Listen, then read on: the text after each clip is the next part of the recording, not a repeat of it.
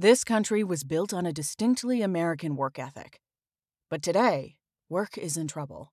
We've outsourced most of our manufacturing to other countries. And with that, we sent away good jobs and diminished our capability to make things. American Giant is a clothing company that's pushing back against this tide.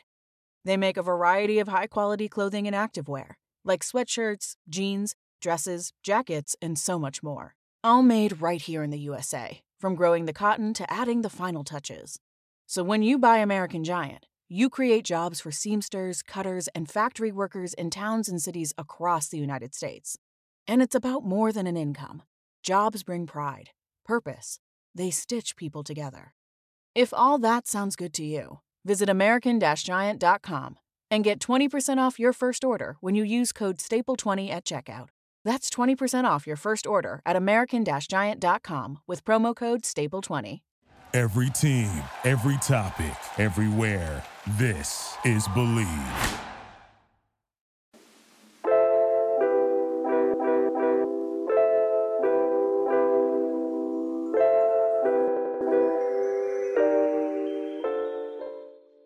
Football might be over for this season, but basketball is in full steam for both pro and college hoops.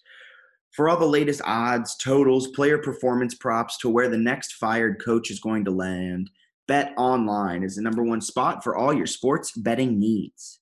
Head over to the website or use your mobile devices to sign up today and receive your 50% welcome bonus on your first deposit. Just use our promo code BELIEVE to get started. That's promo code BELIEVE, BLEAV. And it's not just basketball. BetOnline is your source for hockey, boxing, and UFC odds. From sports right down to your favorite Vegas casino games, BetOnline is your number one online wagering destination. BetOnline, the fastest and easiest way to wager on all your favorite sports and play your favorite games. BetOnline, where the game starts.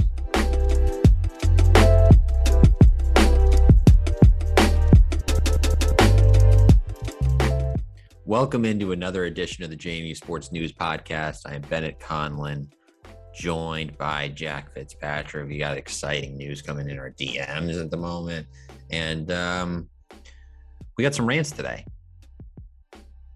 We do have some good news coming in the DMs. I had to check that as you said it, and we do have some rants. It's Rant Wednesday is what we're going to call this now, and it's only going to be a one-time thing. And we don't normally, I say that, we don't normally like to rant. We had 4 years of basketball rants on this. We rant podcast. a lot. We do rant a lot. But this one, I think is less about the on the court, on the field product and more so about some fans. As we are fans, I should say that. We're a fan blog who doesn't really blog. We just talk and tweet. But we're fans too, but I just don't know how to word it in a nice way. So I guess we're doing, what is it, mostly a football rant? This is football, an Antoine Wells rant. Okay. So Antoine Wells spoke to the I like Big that you said Spur. that, okay. Like We got to set the scene here. Coming. We got there was something else that I thought I was going to rant about. And I can't remember it. But anyway, Antoine Wells spoke with the Big Spur, as it says on this thing. But anyways, it's like the 24/7 sports site for South Carolina. They have a bunch of team pages. Anyway, he talks to them. I guess JMU fans read it, and then there were some people who were upset with some of the stuff that he said about South Carolina, about JMU. Do you want me to read any of the quotes? Do you want to start the rant? This is mostly you. I'm trying to find what your rant was on because I feel like you had a good rant too coming. But yeah, read the quotes because I feel like that really sets it up. Okay. So they talk to him. It's basically a Q&A, but they do a little intro before that. They asked him essentially like why he transferred, blah, blah, blah. He goes, I look at life as challenging. I don't ever want to get settled. I don't ever want to just be comfortable with dominating at that one level. I always want to be able to enhance my game and be able to learn as much things as possible. I feel like at JMU, they taught me a lot of things and they helped me with a lot of things, but I feel like my time there was done because just playing there kind of got easy. I want to take the harder route. And there were some people who were kind of offended by that comment.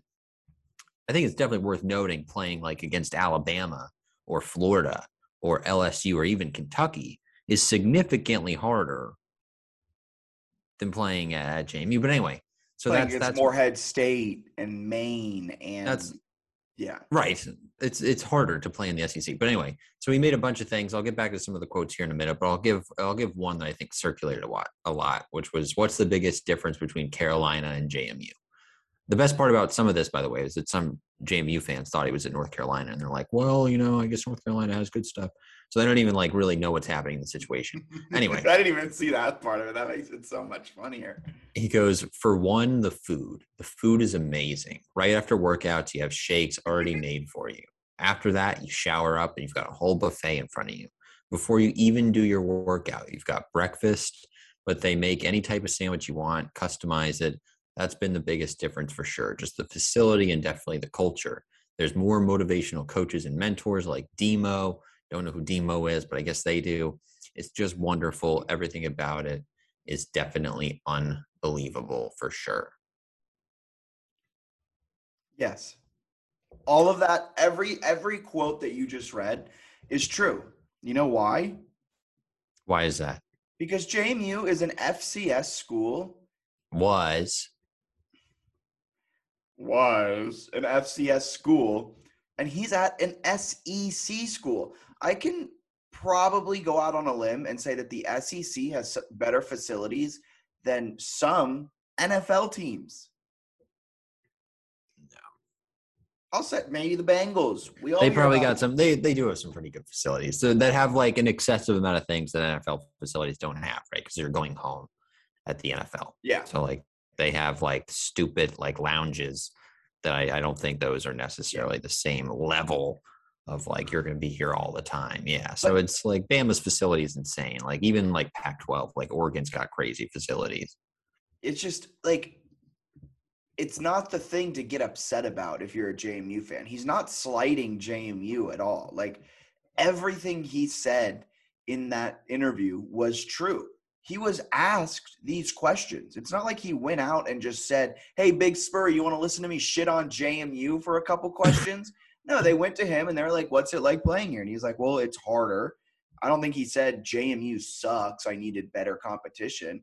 If anything, he's saying he was really good. And isn't that what you want when you're JMU, is to kind of be that place where great players come? Maybe they don't stick around for all 4 years, but they come and they put up some amazing numbers. He's leads the program in receiving yards, and he played there for 2 years, right?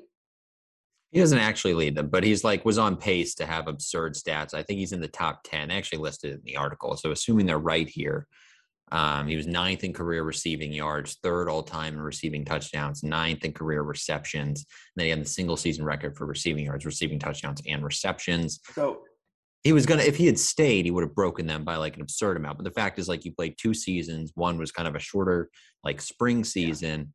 Yeah. And during that period, he's top 10, top 5 with certain things. He's one of the best receivers JMU has ever had. Exactly. And he played 2, a season and 3 quarters, essentially. And the second season, he was playing on a bum ankle half the time. That was the stuff that was weird. It's a lot of JMU fans were calling out the shake comment where he's talking about the shakes after, and they're like, huh, you want this served you on a silver platter? You're soft. He's pampered. The guy played 6 games on a high ankle sprain, was still the best receiver. The offense took a huge dip with him out. Like you were saying, it's true. He dominated when he was there. He was clearly one of the best receivers at the level. I think he wants to play in the NFL, and it's easier, and some JMU fans dispute this, which is insane. It's easier to get to the NFL from the SEC. Yes. Look at the draft. Look at the top draft picks every year. It's the SEC, the ACC, the Big 10, Big 12, Pac-12. There's a reason they're the Power 5 conferences. But Jack, and also, I have two more points on this, and then we can move off of it, just so we don't spend too long belaboring this point. Antwane Wells made the decision that he needed to make for himself. No one out there except for him can judge himself for making that decision. You went to JMU, you picked JMU. There's plenty of transfers who transfer from Elon to JMU as a student, and you don't call them out for that either. You make the decision that's right for you. And Antwan Wells has to live with that. And in all honesty, he probably made the right decision to go to the SEC, especially if he wants to, make it to the NFL. And if he doesn't have those skill sets or certain things that he needs to make it in the NFL, you said this yesterday when we were just talking, it's a lot better to figure that out as a redshirt sophomore with 3 more years of eligibility at an SEC school with fantastic coaching than it is to figure that out in August at your rookie tryout for an NFL Yeah, team? like he's dominating people and was dominating people at the FCS level. So if he had just kept doing that and then tried to get to the NFL as maybe like a mid-round draft pick, it's hard to like know what your weaknesses are necessarily if you're like crushing the FCS competition. Going up a level in competition, the SEC obviously, even with JMU moving to the Sun Belt, like the SEC East on a weekly basis and mixing in SEC West. South Carolina has a rivalry with Clemson. They're annually on the schedule. Like the games that he's going to play, he's going to know pretty quickly if he's an NFL talent or where he needs to improve to actually make it to the league. So that to me, I think is really valuable. A lot of people are like, well, Cooper Kupp had absurd stats with a 3rd round pick. They're like, well, Randy Moss. And you went back on the Randy Moss bit a good amount. It was the Randy Moss one upset. Cooper Kupp, like, I get you see that. Cooper Kupp also lost out on millions of dollars on his first rookie contract because he went in the 3rd round rather than a top 15 pick, which is where he probably should have gone. Now that we're looking back on everything that he's done in his career, he's a top 15 pick. And when you're a top 15 pick, your guaranteed money is a lot more than what a round 3 pick guaranteed money is too. So you're playing with money. If Antwan Wells thinks he's good enough for the NFL, not only that, he also is potentially moving up from the 5th, 6th, 7th round, maybe the 4th. And if he performs well at the SEC level, he jumps all the way up to the 2nd or 1st round, making millions and millions of dollars more in just that first contract, which can last up to 5 years, depending on where you're drafted. Second point, Randy Moss is a terrible analogy, probably one of the worst. I think I was more upset about that just terrible analogy than I necessarily was about all of this other stuff. Randy Moss signed a letter of intent to play at Notre Dame and then got in some trouble and then went to Florida State and then got into some trouble. And then that's how I ended up on Marshall. A transcendent talent doesn't just pick Marshall over Notre Dame and Florida State. Extenuating circumstances push him to Huntington, West Virginia. Here are some quotes from the Wikipedia page that are well cited. But it's Notre Dame head coach Lou Holtz said, Randy Moss was the best high school football player I've ever seen. Bobby Bowden at Florida State, he was as good as Deion Sanders. Deion's my measuring stick for athletic ability, and this kid was just a bigger Deion. Nobody said that about Antwan Wells. Like, Antwan Wells did not have this, like, oh, wow, this guy's the best athlete in the country who just happens to be at JMU. Of course he would get looks. It's like a 5-star, top 5 recruit going to JMU. That's way different than an unheralded recruit putting up a bunch of stats, but still probably being doubted because of the level of competition. It's just not a good comparison. I also don't mean to be – I'm not trying to diminish Antwan Wells at all either. Like, JMU fans think he would have made his name known at JMU and been – He wasn't in Walter Payton Award conversations. Like, he's not Randy Moss. What was that? He's not Randy Moss. Yeah, that too. He's not a transcendent talent. He has the potential to be a really good NFL receiver, but he's not a Hall of Fame receiver. And I'm not trying to slight him. And now this is turning into me slighting Antwan Wells to make a point to JMU. It's just like when the comparison is like, well, one of the best receivers in the history of football took this path is a really stupid path. Because, like, there are a lot of guys who play in the league for, like, 5 years. And we don't know what Antwan Wells' NFL future is or is not. But, like, realistically, if he, like, you have a better chance of making a good amount of money, whether it's NIL or in the league at an SEC school. So the move makes sense for him. I thought all the quotes he said were accurate. I know some people didn't like the tone, which is funny because it's on paper. I don't think anybody watched this interview like video. So the tone is how you read it in your own head. Like, I don't know how he said these things. I don't think he meant it to be offensive to JMU at all. They asked him why he left. He was honest. The craziest part here is, like, during his freshman year, I didn't even think of him transferring. All these JMU fans were floating that. They're like, oh, God, a P5 is going to come take him. P5 is going to come take him. He's so good, and he's going to want to get to up another level to challenge himself for the NFL. Then he does this and says that's why he's doing it. And they're like, oh, what a punk. It's like, you floated the idea probably before he even thought it, you morons. Like, it's just unbelievable. Like, they're all floating the idea. You've gotten more and more heated over as this conversation's gone on. It's just ridiculous because, like, everything you said was fine. There's one thing that was, like, probably taken out of context, a really small thing where he talked about that he likes playing with the receivers. He says, them boys are dogs. It's very different. You can tell the difference in SEC and FCS ball. Them boys are dogs. I'm happy to be playing with them for sure. I love JMU's receiver group. I would imagine South Carolina has more, like, athletic ability than JMU. Like, I would hope for South Carolina's sake was just won a bowl game and had a winning record. And like, JMU doesn't have a 4-star recruit in their wide receiver room. Yes, it's like you would think that very minimal 3. I don't even think they have a 3-star recruit in their wide receiver room. South Carolina's receiver room is all 3 and 4 stars. It's also worth noting that, like, these 24/7 sports accounts and like they vary, or the pages vary a lot by like school, but they're essentially like a recruiting hype man for the school. So it's like fans who want to read about recruiting, they want to read all this stuff about like what's happening with their favorite team, and that's what was happening. And they gave it like a very positive South Carolina spin, which is kind of pretty traditional for these 24/7 sports sites. So you have to be aware of like what you're reading.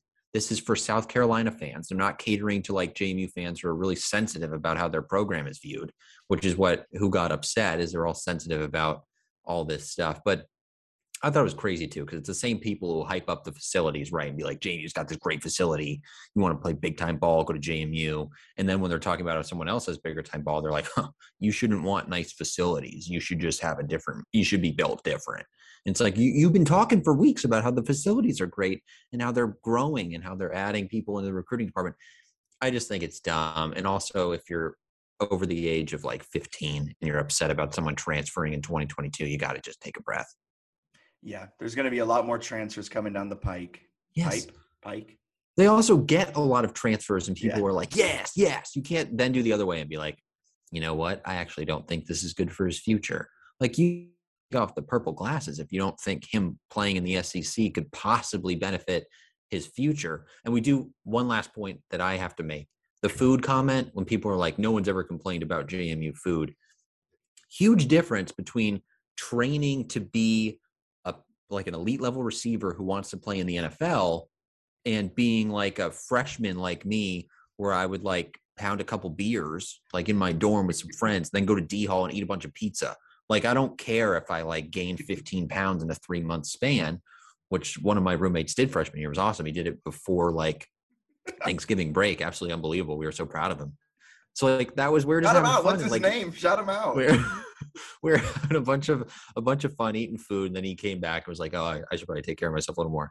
And like, I think that was a good reminder for all of us. But there's a difference between like going to D Hall and getting sick and doing the D Hall dash, and like trying to maintain muscle mass and become a professional athlete.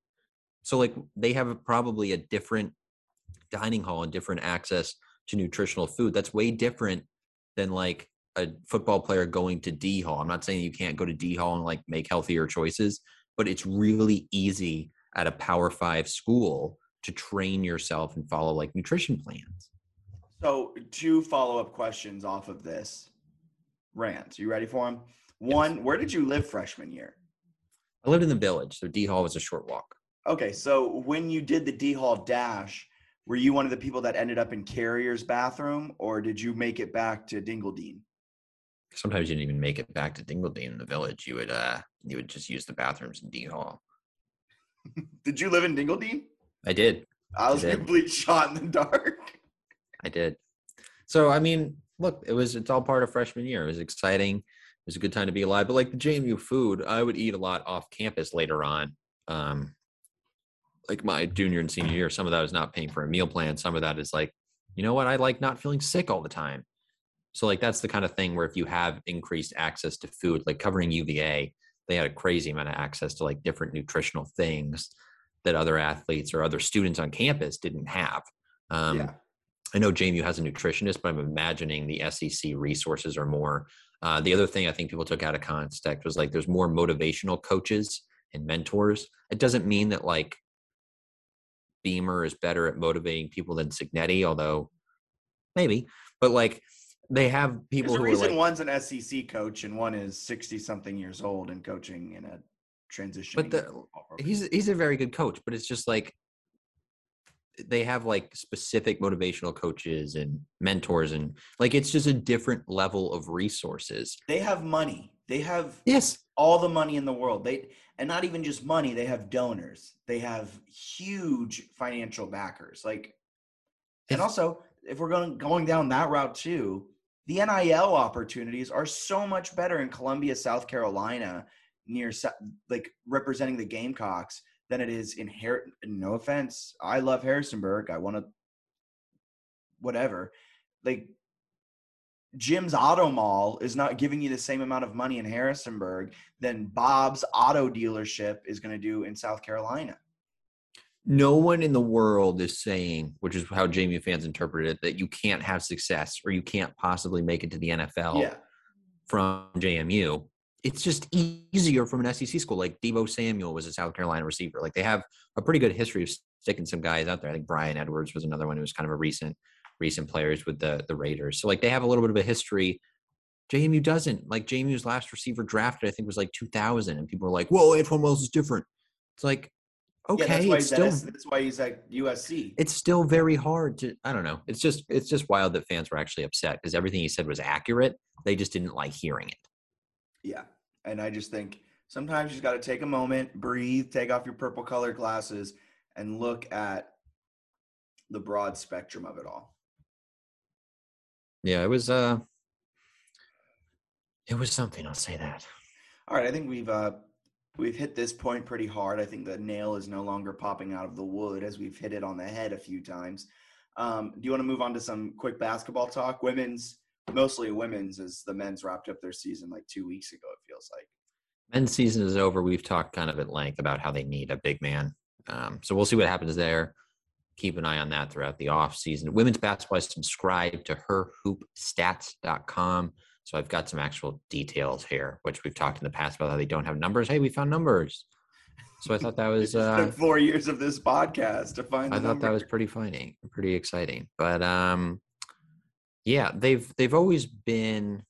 I don't want to say not a bad offensive team, but I guess they've relied more on defense in the past. JMU when they've gone on some of these runs, so those numbers are a little bit down, I think, which is disappointing. Just general defensive numbers are a little lower than you expect. They're kind of middle of the road. They're even, sort of middle of the road offensively. Some of the main issues, though, are just like straight up shooting. They're one of the 100 worst 3-point percentage teams. They're in the bottom 100 in field goal percentage, effective field goal percentage. All that stuff's alarming. You look at assists per game, they're actually bottom 7 in the country. They're bottom 5 in the country in assisted shot rate. So like there's not a lot of ball movement going on, which in the past those numbers have been low, but I think they had players who were maybe better at creating their own shot and the defense made up for it, where in years past that wasn't something that happened. So the assisted turnover ratio is really bad, bottom 35 in the country, giving up a bunch of steals. Just a lot of really disappointing things on the offensive end.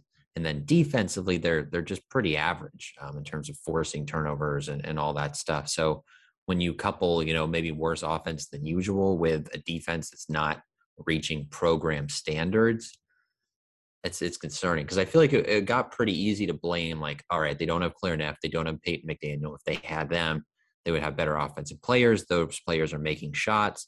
If you're making shots, your assist totals are going to be higher. I think the defense is kind of to blame. Like, they got to get better defensively. That's been a program staple, is like they dominate conference foes on the rebounding margin, and then they play great defense. Yeah, I mean, I think that was also the problem last year. Last year, the offense was a little bit better, but it just seems like again and again, the problem isn't the fact that they can't score 70. It's the fact that they can't hold opponents to under 60. Like during the first few years of Coach O and the last years of Kenny Brooks, really it felt like the whole Kenny Brooks era, they consistently were holding opponents like 55 points a game, and they would only score like 65, but you're winning by 10 points. It feels like your offense is doing a lot better than it is. And the defense has taken a massive step back as of late. And whether it's the team just isn't buying into the defensive strategy, whether it's a lack of, veteran leadership. And I'm not trying to put the blame on anyone here, but there's something missing that had been there before. Maybe it's Kayla Cooper Williams down low, who could just reject anything and was the ultimate eraser, was the ultimate fix-it man down low, and they don't really have that anymore after Rain Tucker transferred to Towson. So there's a lot of different avenues for why the defense has stepped back so much, and you hope next year there's going to be a step forward again as it returns to program standards. I think it can. It's also probably worth noting as we look at like O'Regan and maybe the disappointment of the program recently. They were 25-4 in 2019-20 when COVID canceled the season. Like they were very good, like capable of winning an NCAA tournament game. They had Maryland on the ropes and blew that and lost by 2. They had a close loss at UVA, which was a little disappointing. But I believe they still had Jocelyn Willoughby that year, who ended up being a top 10 WNBA draft pick in that game. She scored 28, right? So it's like you can kind of point to these areas where a WNBA player scored half of UVA's points in that game.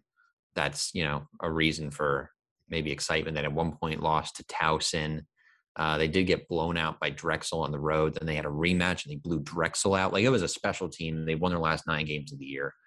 So COVID kind of screwed them there a little bit. Even the year before, they were pretty good with some injuries that cut them short. So we've said that a lot, but worth noting that they've had some tough luck of late. But yeah, they got to get better. And I think it's going to be fascinating to see how they manage the roster, because they had a bunch of seniors. Don't know how many are going to come back versus how many are not. But it's the senior year next year for Kiki Jefferson, although I guess she technically could use a COVID year, I believe.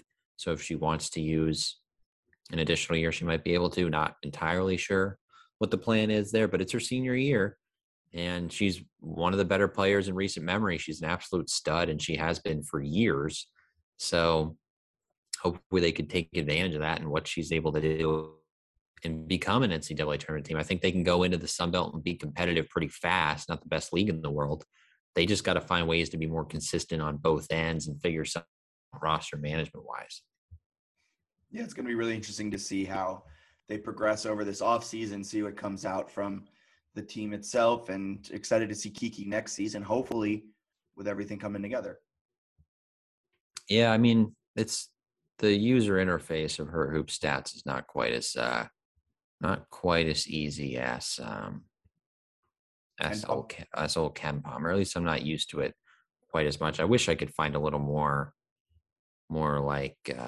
obvious data in terms of the Sun Belt and what they're doing and how that's all going, but it tends to be a little challenging. So you kind of have to go through like team by team rather than conference by conference. But my guess is that it's a get league. It is. I don't think it's unbelievably good. Who won the league? It was like UT Arlington. Sure. I've not followed along with Sun Belt at all, men's or women's side. The only reason I know Georgia State won the Sun Belt tournament. They're good. I watched them this year against Northeastern early in the year, and I was like, that team's special.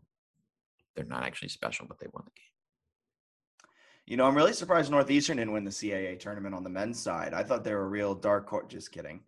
Can't believe someone said that. He predicted Delaware, though, so that kind of. Oh. I know. I hate that for us. All right, so UT Arlington, taking a look at them here. They don't have the best metrics either. Like they won a bunch of games. Their win percentage was good. Offensively, they were good. They actually tended to be better defensively. So kind of similar offensive rating to JMU, but they were a lot better defensively, about 100 spots better in terms of like efficiency ranking in the country. So I think the defense will do it for you. They were one of the worst 100 3-point shooting teams too. Their 3-point rate, 3-point shooting percentage, all that good stuff was pretty low. They're okay from 2, but they were not the most effective shooting team in the world, but they played great 3-point defense, which I think was really important for them. So they did a better job than JMU in that area, which is important. So yeah, I think it's a gettable league for both teams, men's and women's. I think they go into the Sun Belt, Jack, and they can win it. Yep. But you got to do it. You got to go out and do it. Yeah, you just said a lot of numbers, and I kind of zoned out there for a second. So my apologies. I'm a little. UT Arlington couldn't really shoot the 3, but they defended it well. Okay. So they just played good defense. It's like I think JMU is like old recipe for success of just Yeah. like being great defensively is going to work in the Sun Belt. I don't Especially think it's with any.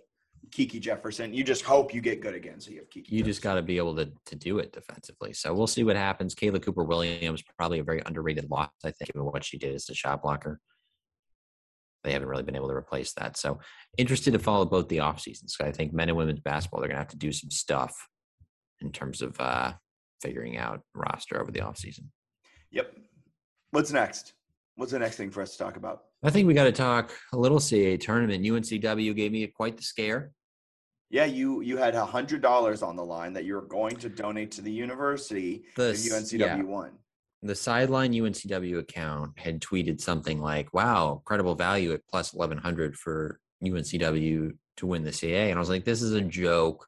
There's a reason they're that low. They're a lucky fraud team.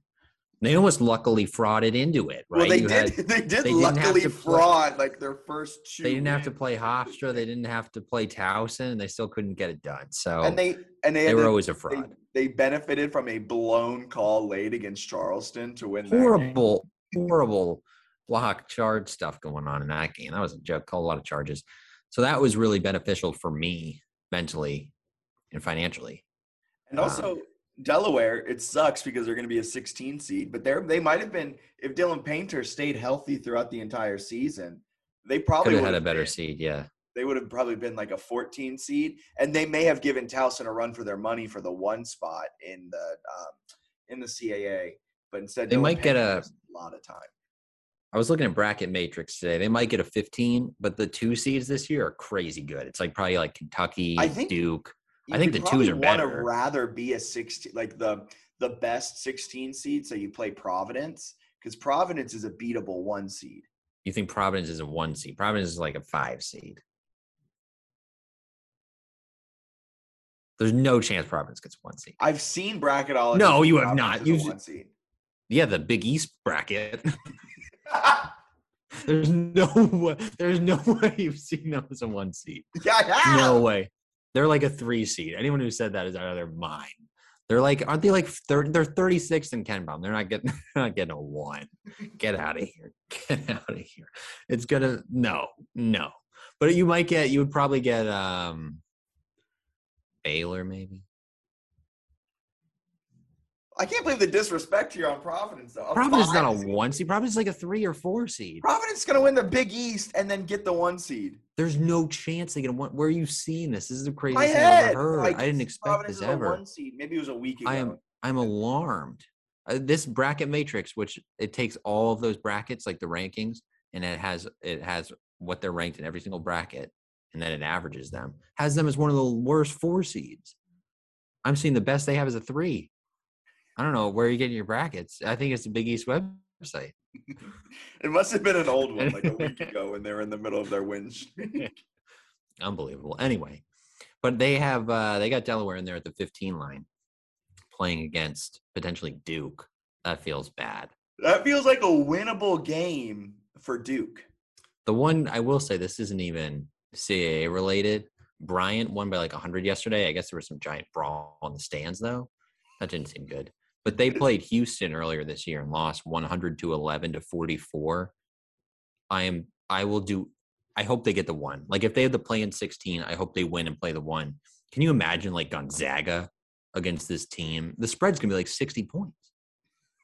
That's awesome. Also, and I'm taking the Zags. Not to derail this podcast into Northeast Conference talk. How did Bryant beat Wagner by 50? That doesn't make any sense. Yeah, just a blowout win for him. Unbelievable. And there was a brawl in the stands between fans. They put seemed pretty terrible. The Bryant student section right next to the Wagner parent section. That was bad. I think that's how it happened, or like the Wagner I think that's what I saw that travels with. And I guess the Bryant student section was getting mouthy with Wagner, and they were getting mouthy back, and punches were thrown, and the marching band was there involved in it too, the Wagner marching band. And they had to clear out all the Wagner fans with 4 minutes left. That's terrible. But yeah, Delaware's probably done. I will say, Jack, I don't care about the Sun Belt until JMU's in the Sun Belt. I agree. A lot of people are saying that we should care about Georgia State because should have followed along with the Sun Belt Yeah, tournament. I don't care about Georgia State is gonna get demolished. I don't care. Like, I cared more about the CAA tournament because I watched those teams all year. Like, I'd seen them play on multiple occasions, whether against JMU or whatever.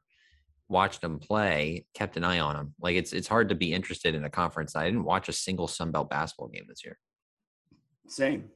Like a conference game. I watched Northeastern play Georgia State earlier in the year, but yeah, I don't care until Jamie's in it. Yep. Anything else you care about that you want to talk about before the end of this podcast? A lot of things that I care about. World peace. All right. Anything else? Yeah, let me give a quick Jamie baseball update. I think they lost. They did. What was the final? In extras. 9-8 in 10 innings. That's tough. That's tough for them. But they battled with Tennessee, which I don't think actually matters much. Like, you got to win some of these. They're probably not making the tournament. But they're actually kind of electric. They're fun to watch because they can hit. Yeah. And Chase Delauder wasn't in the game. So in a way, they won. Yeah, exactly. If he was there, that's what they should. He has like a 5 WAR, wins over above replacement. Yep. And they lost by 1. So, like, in theory, you can just, like, add 5 runs. I think, tell me how you feel about this, they should not play him the rest of the year and just be like, well, we would have won if we had Delauder, even if he's healthy. Tell the selection committee, like, we didn't have Delauder. No shit, we lost. Of course we lost 12-1. Delauder. He has a 15 WAR now. Coach Ike, last game it was 6, and we lost by 5. You see where I'm going with this? Hopefully he comes back soon. But yeah, we got some people who are pretty amped up about the baseball team. I'm not totally sold, but they're fun to watch. Probably lose Delauder though after this season, though, right? Definitely, yeah. I say that because I forget the baseball draft rules. You got to be like a junior-ish or whatever, but he's been there 3 years now, so he can bail, and he will because he'll be a very, very top pick. Okay. But yeah, women's golf got it done. Tease that. You want to tease that a little bit? Yeah, I think we're working on getting head coach Tommy Baker on the podcast, which we've talked about kind of for a while. Interestingly, like the last 2 years. I think I was looking at the sports calendar and I saw they were playing, and I pulled up Golf Stat, and they were like very much in the mix to win this tournament, the River Landing Classic, which they did. So I pulled it up, watched that, thought that was cool. Figured we should have them on. They won the CAA last year. They're probably one of the forgotten teams with this postseason ban. Really hurts. The fact that they're not allowed to play, and that sucks for them because they did some good things, had a couple of good rounds or a good round or something in there in the NCAA regional last year. So tough. They only have 2 tournaments left this year, one at the end of March, one at the beginning of April. So they got a little left, and then they will go into next year. I imagine the Sun Belt's pretty competitive, but we will ask Tommy Baker about how they will fare in the Sun Belt. Yes. I think that's pretty much all we got. We might go on a little, we'll have Tommy Baker, but we could be on a hiatus for a little bit, right? Maybe a little break. I think pop in here and there with guests that we may be able to pull down. Always, if you guys ever want a certain guest, let us know on Twitter. Tweet at us, slide in our DMs. They're open on Twitter, and let us know, and we'll try our best to get them. We love bringing on guests. It's a lot of fun. We did it throughout football season, but I think this is normally where the rubber hits the road. Actually, no, normally we go through baseball and softball talking about all that. We do. It's just I don't know if we're going to be doing as regularly. You got softball's 4-9, baseball's decent, but they don't have the conference tournament. So if I had to gun to my every other week and every other week have a podcast. Gun to my head, I don't think either are going to make the NCAA tournament. I think softball's got large chances may already gone. They've struggled. That was your rant. So. Oh yeah, that was my rant. So my rant is that they essentially lost everyone on their team, and there are like JMU fans who are like, we don't rebuild, we reload. Like, no, that's such a stupid expectation for any of the programs, just like football, where they're like, we don't rebuild, we reload, and we go into the Sun Belt and we win out. It's like, no, they're probably going to go like 4-7 or something, or 5-6. Like, It's not going to be great. And you got to kind of accept that. Softball, anyone who thought they were like a lock to make the NCAA tournament or like going to win a regional or something were out of their minds. Like they lost so much talent and replaced it with like 18-year-olds. Why would that have, like, you're 22 to 24 years old, had proven to be like stars, and they all either graduated or moved on or whatever, and then you replace them with freshmen? Why would you think that they would be the same as the team that was the best in program history? Doesn't make any sense. They're 4-9. Everyone's like, oh, wow, that's kind of disappointing. It's like, no, it's not. You just had unreasonable expectations. It's not disappointing at all. They've been fairly competitive in a bunch of the losses. They played a really hard schedule. They'll beat up on some CAA teams, and they're going to win a bunch moving forward here. They come home. First home game will be Thursday, March 10th. So coming up here, probably when you're listening to the podcast. And then over the weekend, they have the JMU Classic with Maryland, Arkansas, and Lehigh, which is probably going to be a challenge. But like then after that, it gets easier. They'll win some games. But the people who are like, oh, we don't rebuild, we reload. It's like they might never go back to Oklahoma City, man. I hope they do. I hope they get there. But the idea that probably they're have a like better shot at getting back in the Sun Belt than they do in the CAA. But. Yeah, it helps. And like I think they'll be able to build up the program. But the idea that they're like, yep, you just do it. Like Louisiana's had a good team for a while. They don't go every year. It's very hard to go.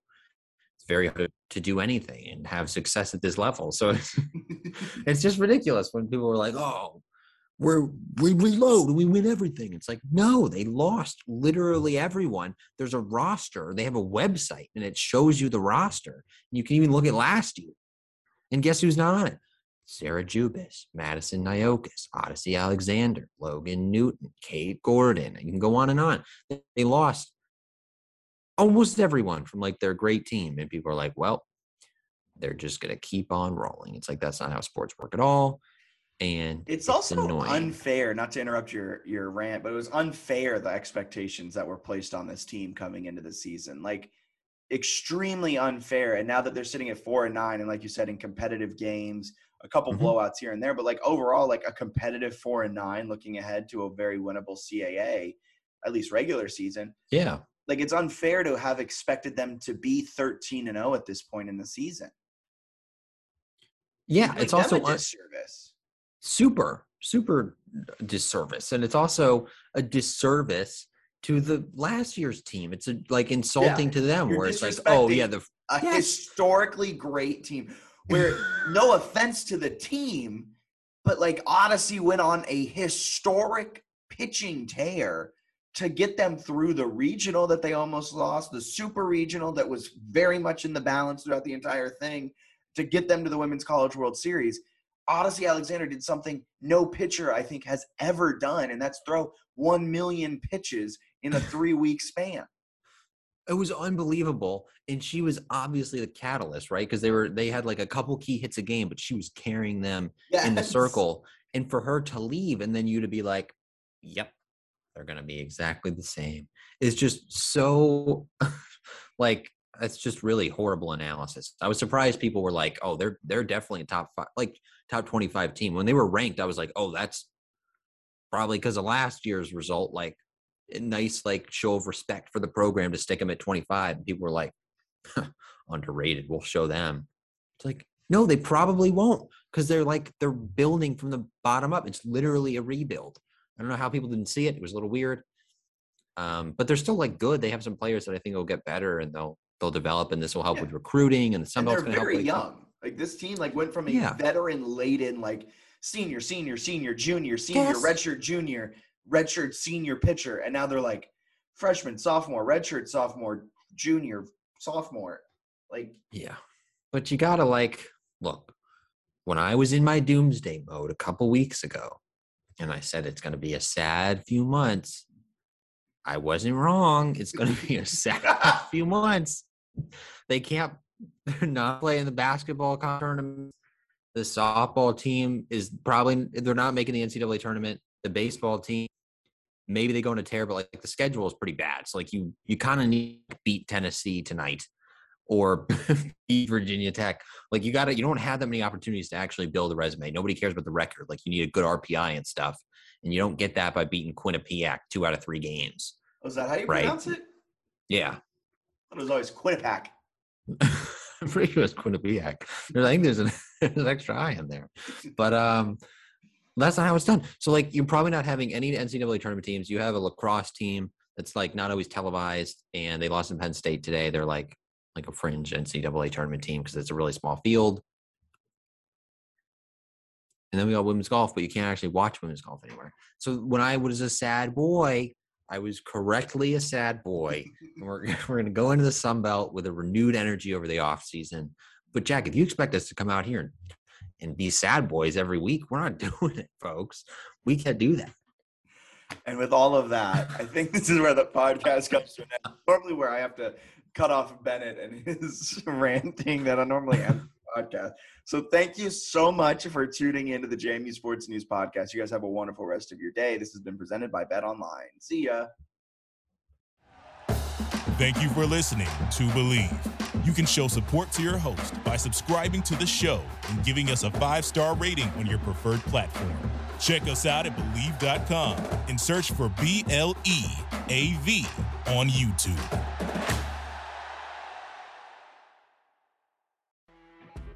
You know when you're listening to a true crime story that has an unbelievable plot twist that makes you stop in your tracks? That's what our podcast, People Are the Worst, brings you with each episode. I'm Rachel.